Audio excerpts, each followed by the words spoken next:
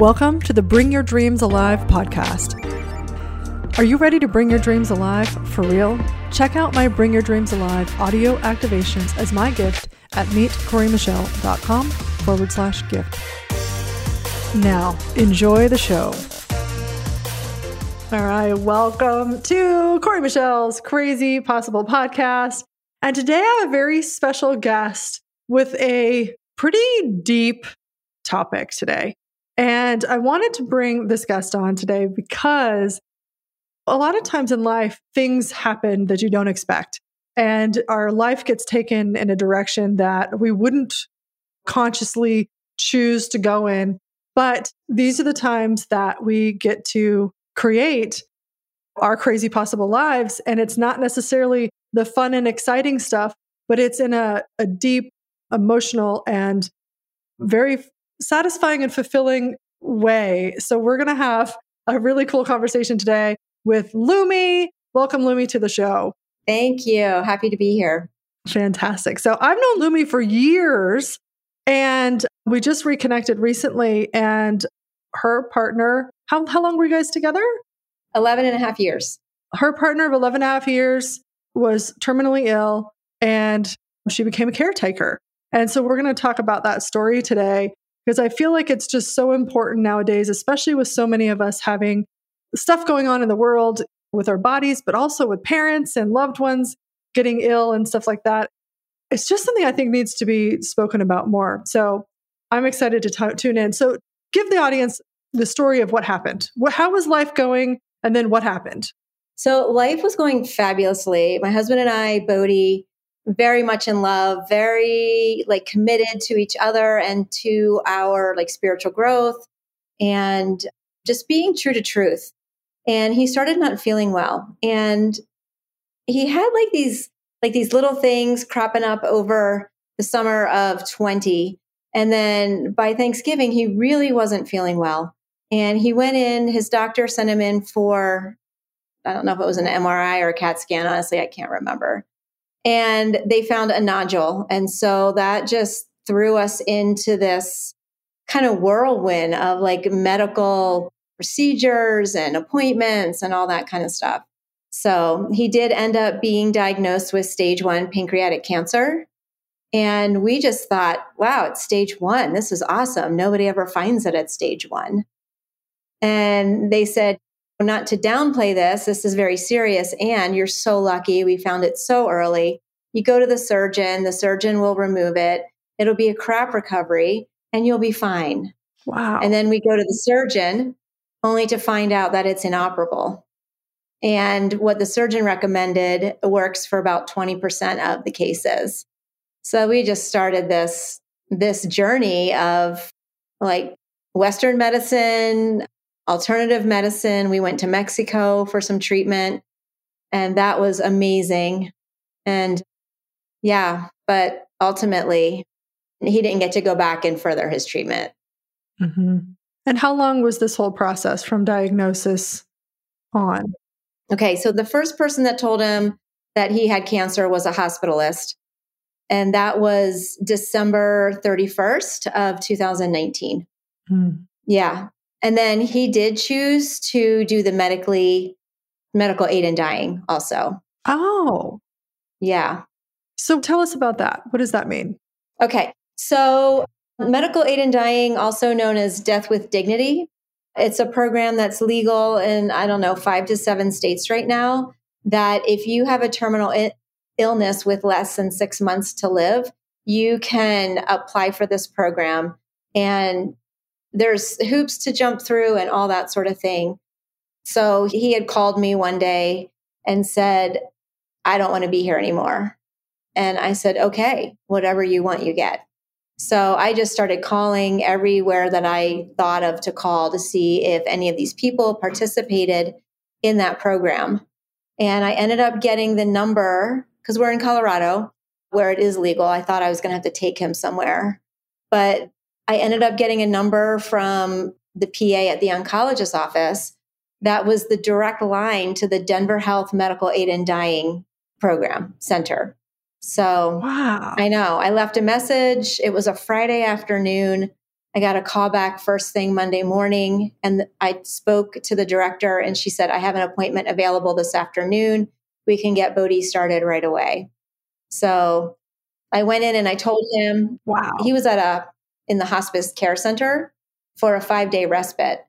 And so that was the third day. And I went in and I told him everything that she said. He said, call her back right now. Called her back, got him on speaker. And he was like, yep, let's do this. So the way that it works in the States is you can have your first appointment with one doctor and that's considered the request for the medicine. And then no less than 15 days later, you have your second request for the medicine, and that has to have 2 doctors. So we did that, and he opted to take the medicine the same day as he had his second appointment. Oh, wow. Yeah. And then, so is that the medical facility or was that at home or? Yeah. So that was at home. And the really wonderful thing about it, because of COVID, they were doing the appointments via Zoom, because if I had to like get him in the car and get him down there and then get him out of the car, it would have been so much. And so we did the appointments on Zoom. And then the director said, hey, I have a meeting right after our appointment, but I can go to the pharmacy. I can pick up the medication and I can come to your house. Would you like me to be there with you? And I thought about it and I sat with it, and Bodhi and I did choose to have her come. Mm-hmm. So we ended up having like 5 people here at the house. Wow. The day that he took the medicine. We were playing music. He was like offering satsang to the people that were here. I mean, his whole thing was, if I can just help one more person, I would love to do that. He is such a bright light. He is such a bright light. I know, he is. You guys always have been, and you guys have always inspired me. When I met you so long ago, and your love together and how much joy you had and the contribution you both wanted to be in the world. So I want to actually start at the beginning. Okay. For you, what was it like when you found out that it was first cancer and then inoperable? There's such a surreal quality, because he called me and he said, I think I have cancer. And first you're like, what? No way. No way. That's just ridiculous. And then it sinks in. And then you're like, okay, well, it's stage 1. We just get an appointment with the surgeon. We go see the surgeon and he'll take it out and it'll be a crap recovery and you'll be fine down the line. And we got an appointment with the surgeon, and I'm thinking we're going to get a surgery date. And the surgeon asks us, okay, share with me what your understanding of this situation is. And so we just repeated everything back to him. And he was like, okay. And he pulls out a diagram of the pancreas and all the things around it. And he said, okay, now I need to explain to you why I'm not able to operate. And we were just like, wait, what? Did we hear that correctly? And he pulled out the diagram and he showed us where the growth was, which we ultimately named Little Booger. So Little Booger was growing in a C shape around the junction of 3 major vessels, one to the bowels, one to the liver, and the other one, oh my gosh, I'm drawing a blank right now, spleen. And he said if he went in there and he tried to pull this off of there, if he nicked the vessel that goes to the bowels, it would be over. And so he recommended a combo of chemo and radiation to hopefully shrink that growth, to have it pull back a little bit so that he could go in and remove it. Mm. So what was that like for you then? I mean, obviously shock. Yes. And what did you guys go through after that to process it? So on the way home from that appointment, we were both kind of in, of course, shock. And he said, I think I heard him say that I have a 20% chance of survival. And I said, yeah, I think that's what I got from that too. And he said, I beat worse odds than that before. I'm going to be one of the 20%. And we were like, okay, yeah, yes, you are. And we were both like, yeah, we're going to do this. And they wanted him to do chemo. And his journey was really interesting because he struggled with his platelet numbers. And so they would give him steroids to raise his platelet numbers, which also jacked up his glucose. And so it was just like this thing, like we could never find the sweet spot. And we know a functional medicine doctor based out of Houston. And so we worked with him to do this protocol that actually raises your platelet numbers. And so he did that. And his platelet numbers went up something crazy, like 80 points, which was amazing. But then he was unable to maintain that protocol because it was just a lot of supplements and a lot of shakes. And he really struggled with vomiting and nausea and just all kinds of stuff. So after we finished the protocol and his platelet numbers went up is when we went to Mexico to a place that does like alternative non-toxic cancer treatment. And like we were just going along like, he's going to heal. He's going to heal. And we went to Mexico. We were riding bicycles. He was feeling really good. The treatments were going great. His doctor there even used the word miracle or miraculous. And then right before he was due to come home, his doc said, they did so many scans and all that kind of stuff. And he was like, I see something on your liver that we want to look at. And he came home with the continuation of 2 of the treatments that he was doing down there, but he could never do it. And so he got home early August from that. And we were still like, okay, like we're just going to do what seems like the logical next step. And so probably by the end of August, he was just struggled with vomiting and uncontrollable pain. So I was taking him to the ER on a fairly regular basis. I felt like they were like, oh, hey, Bodhi, good to see you. Let's get you taken care of. Like they knew him. And so probably about the end of August, he told me that he felt like he was being called home. And I just thought he was having a bad day because I'm like, no, he's going to heal. Like he's going to heal. So after a couple of days, I realized that he wasn't just having a bad day, that he was just like, I just feel like it's my time. So we got him in hospice, and he was in hospice for about a month before he called me and just said, I definitely do not want to be here. So like our relationship and the way that we live our life, it's like we live our lives being true to truth. And we're very conscious, very aware. And we just met whatever was there at that time. When I realized that he was going to be leaving his body and he was going somewhere that I could not follow. So that was heartbreaking. Was the total time frame about a year? Oh, sorry. No, you asked me that. It was about 10 months. 10 months. So that's really, really fast. Yes. And you go on the hyper speed of healing and the doctor's appointments, and your life is consumed with now handling this emergency, putting all of your energy into it and all of that sort of stuff. What was that like for you in your life? Because you had a thriving hair business, thriving salon. Yeah. Right. And so what was it like for you to take your focus off of creating your awesome life together to now being in this whole other trajectory? Right.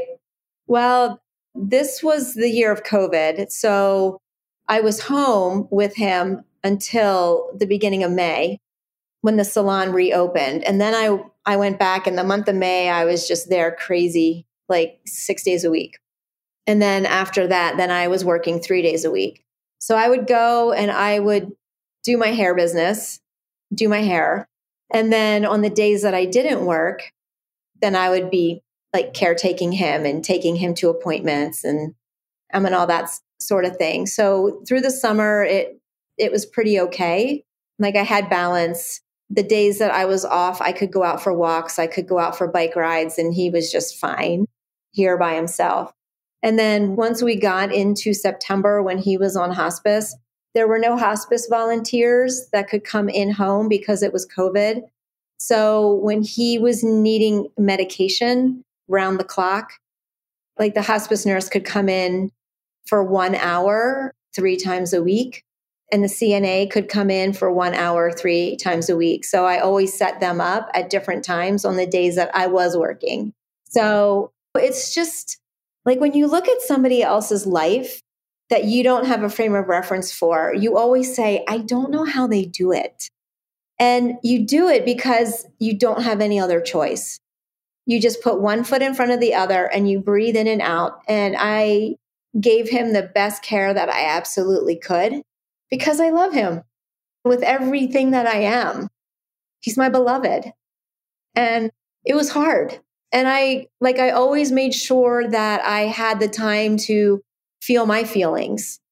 Like I was supporting him and taking care of him. And like it got to the point after he was doing the chemo and the radiation combo that the only thing that would help him feel better would be a Wendy's Frosty.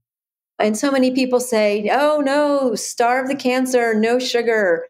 And when you have like a 230-pound man who cannot eat anything, you just want calories in there.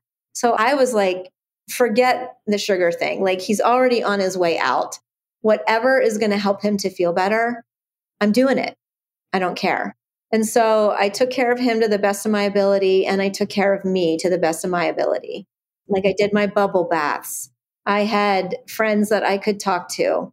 And like I said, I took the time to feel whatever feelings were arising and kind of pay attention to that and let them come up and have their experience and then move on. Did that answer your question?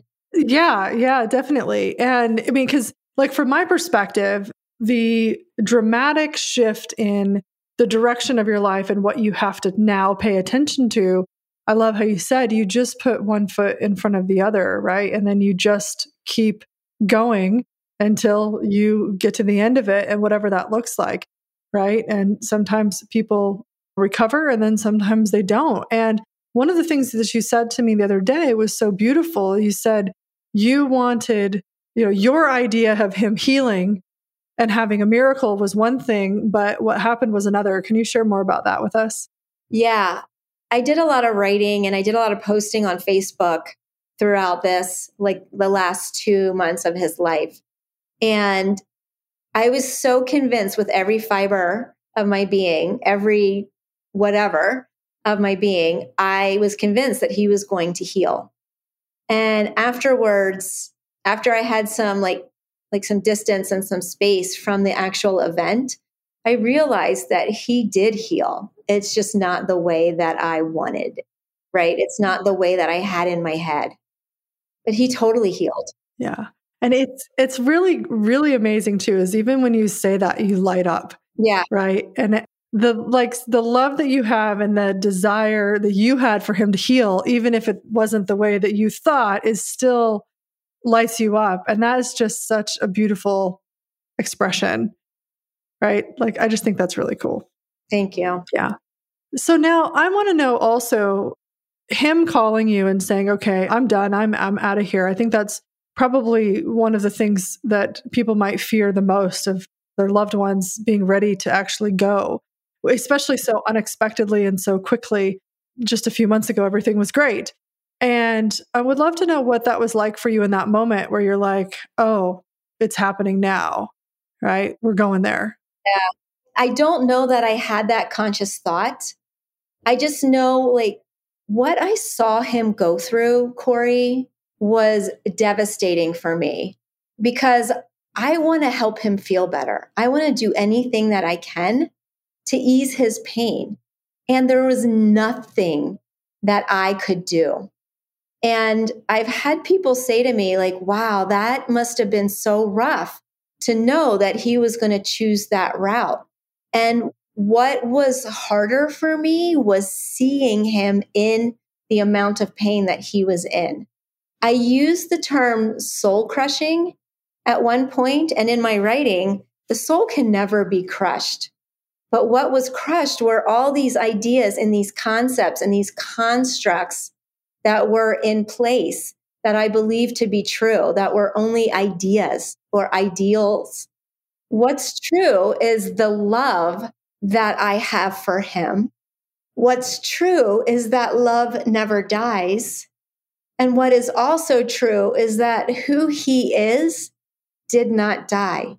It was just that body, that physical vehicle that he used to get around. He is alive today more than ever.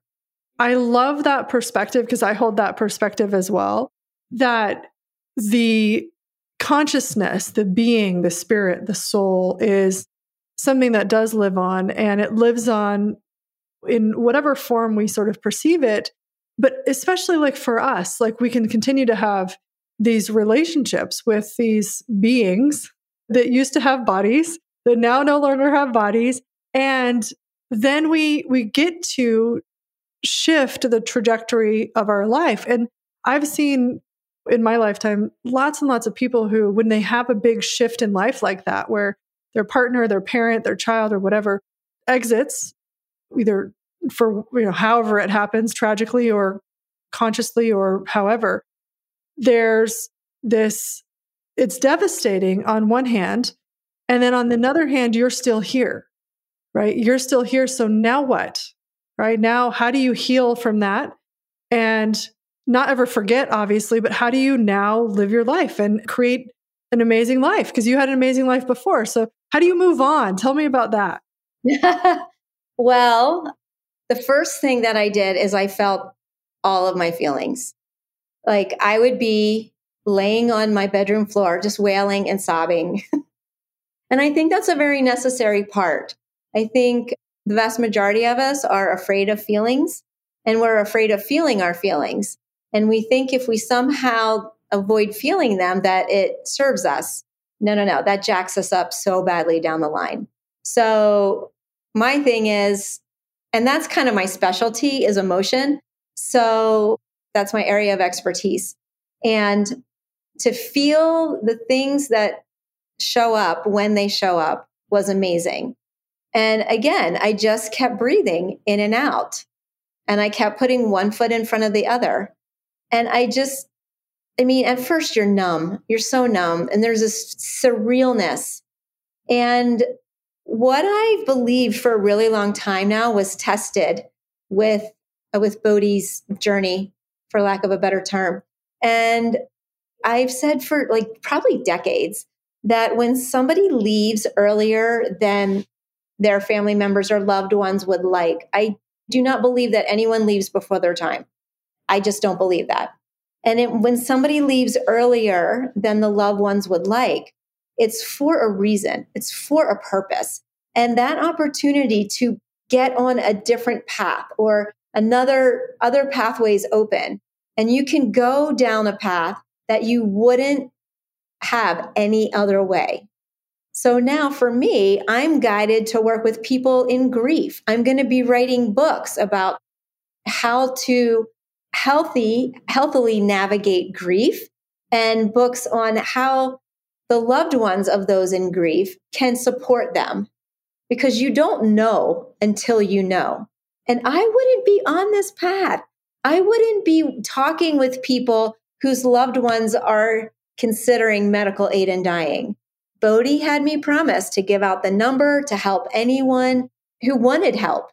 And it's so fulfilling to be able to support these people as they're going through something that I have experience with. I mean, that's the best way to help people, right? And so now, hair, whatever, I'm being called to like a higher purpose. I'm being called to be more of a contribution because I have other gifts, and it's time for those gifts to be put out into the world. 100%. It's time for those gifts to connect other people and to help them navigate things that they never want to navigate. They're members of clubs that nobody ever wants to join. And there is a way to do that in a healthy way and to be able to thrive on the other side. And that's what I'm being called to do, to help people thrive after something so devastating that you think you can't recover from. I love that so much. It's like, and this is the crazy possible part, right? It's like, you go through the most intense moments and times and things that you would never want to wish on anybody. And you come out the other side and you're like, wow, I've got a whole new purpose in life. I've got a whole new calling. I've got a whole new inspiration because of this thing that I just went through. And I think that where you're headed now in the contribution that you're called to be is going to be so impactful for people. And because I love your perspective on how you went through it, and you already had so much consciousness and awareness that to navigate this whole thing, this whole journey with that would be such a contribution to the people who don't have that, right? Who don't have these perspectives that actually, even though it's devastating, make it easier to go through. So you don't get stuck in the grieving for all like tons and tons of years where you can't move on in your life, right? Where it's like, all right, we've got to be able to move on in a way that's healthy, like you said, and that supports what your next phase in life is, because it's going to be the next phase. It's going to be different. Yes. Right. And I think that's the crazy possible part. And it's not the woohoo, like we created millions of dollars, even though you will, but it's this is the realness of how life works sometimes. Yes. And a big part of that, because when you have that kind of experience and you go through something that's that intense, it changes you fundamentally. And we were talking the other day about how the brain functions afterwards. And I want to help people discover or uncover who they are on the other side of this, because it's a fundamental change. Every single thing about me is at least a little bit different. I am not the same person, and I will never be that person again. And that's okay. Yeah. That's okay with me. You can't just go back to living your old life because, number one, it's different. But also, what you were saying is that your brain actually changes going through this level of intensity. Yes. Right. And is it because of the intensity, because of the loss, the grief, the sudden change, the shock? Like, do you know?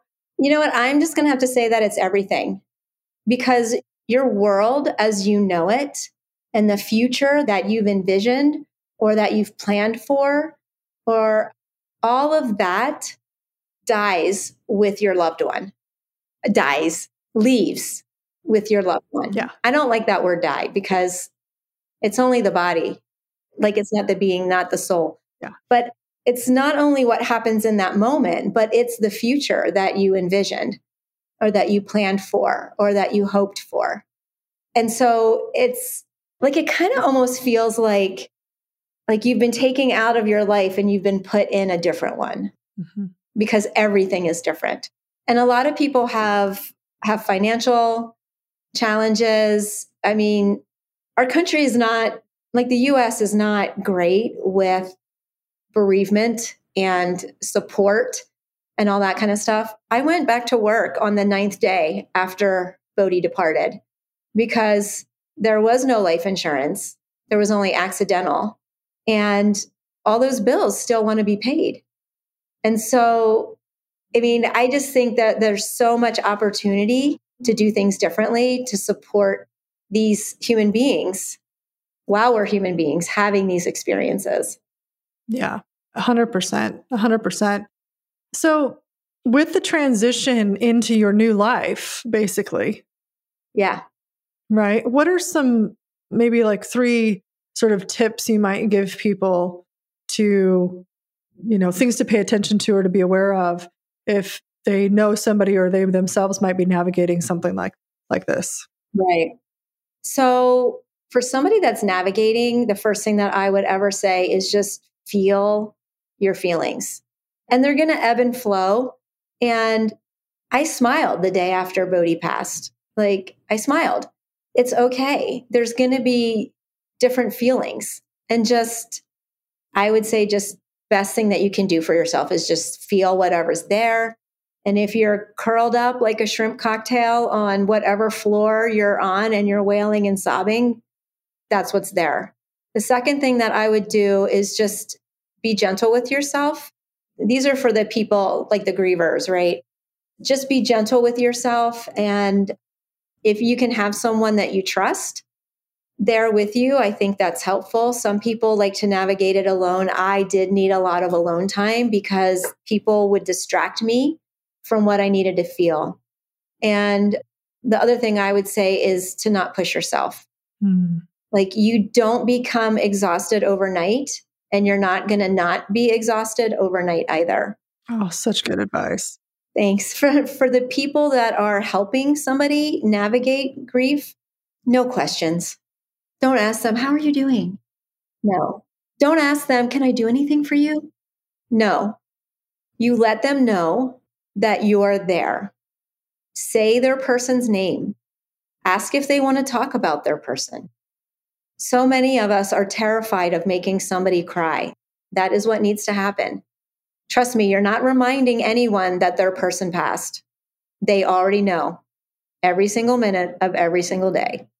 And offer to cut their grass, offer to bring them food from the store, offer to drop off food at their front door, offer to take their kids or something for an afternoon. These are like tangible things. Don't say, if you need anything, I'm here. Like, no one's ever going to call you because your brain can't figure out what you even need. And then by the time you figure out what you need, you don't remember that there's somebody that you can reach out to. Or there was so many people and you're like, yeah, you don't keep you don't have enough space it seems to me that you wouldn't even have enough space in your mind to remember. You don't. Because you're probably getting so much of that non-helpful help, right? Right. Yes.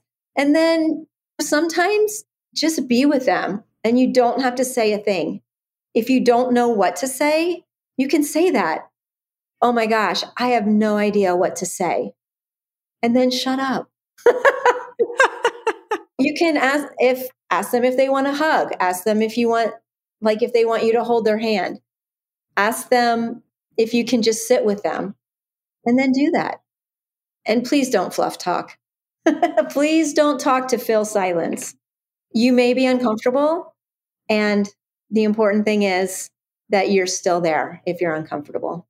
I think that's really important because I find myself not knowing what to say. So then I sometimes just won't say anything and go, I have no idea what to say. And it sounds like from what you're saying is just say that.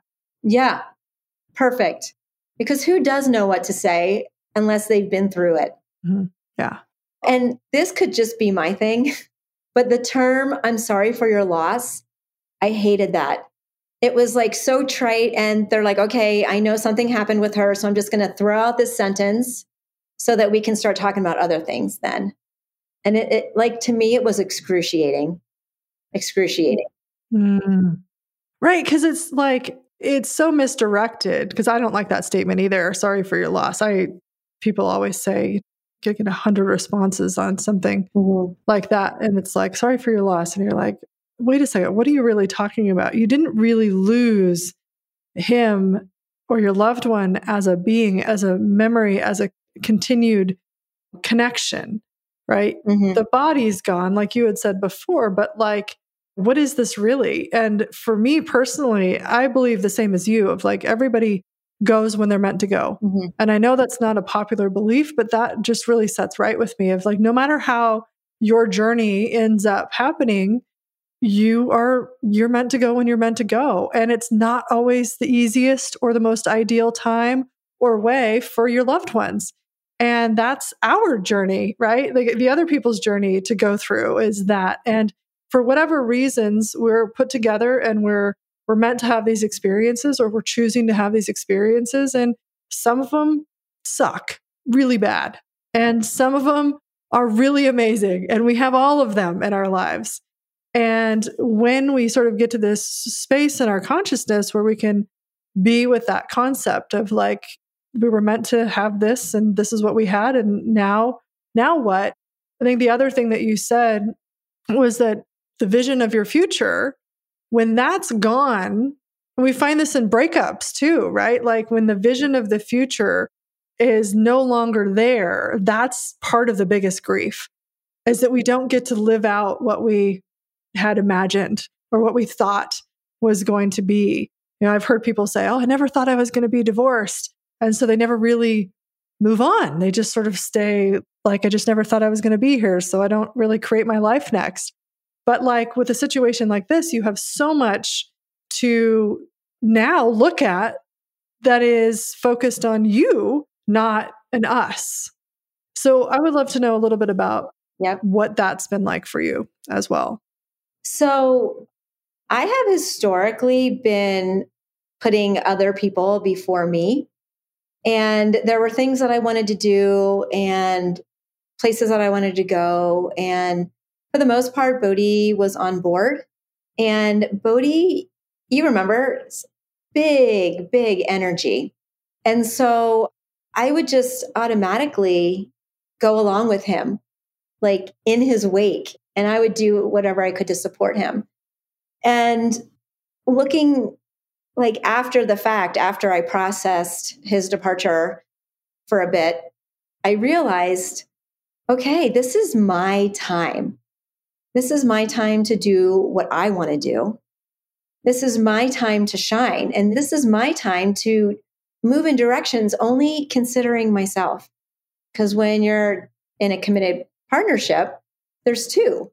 And now it's just me. And so, and I said to people, he had to go because I wouldn't be able to do what I'm here to do if he were still here. I can't say that to everybody because people get horrified, right? They're like, what? It is such a powerful awareness. And I would say this like evolved consciousness that can be able to say and see it from the bigger picture, right? Of going, if you were still here, I would never have had this experience, obviously. And then I would never be able to contribute in this way. And I would never have been inspired by like this.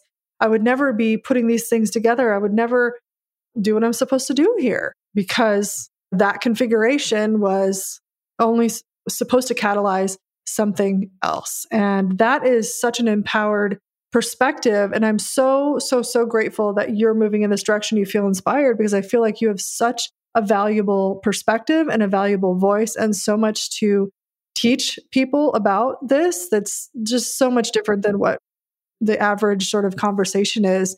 I feel like it could really contribute to so many people.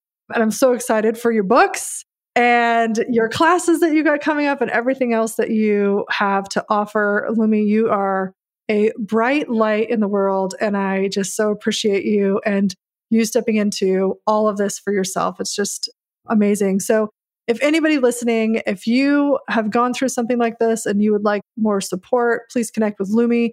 And if you know anybody else that could use this conversation, forward this podcast to them, connect them with Lumi and see if maybe she can be a contribution in their world. Lumi, can you share your website for us, please? Yes, it's just lumilove.me.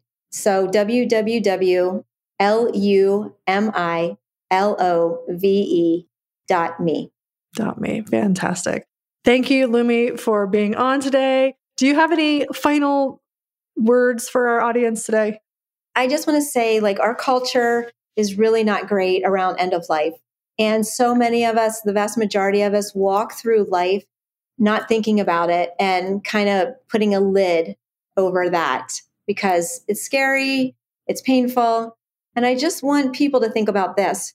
Anywhere you have a lid on one part of your life, that lid is on the other parts of your life as well. So if you're trying not to look or think about end of life, guess what? Your joy, your rich, full, amazing life also has a lid on it.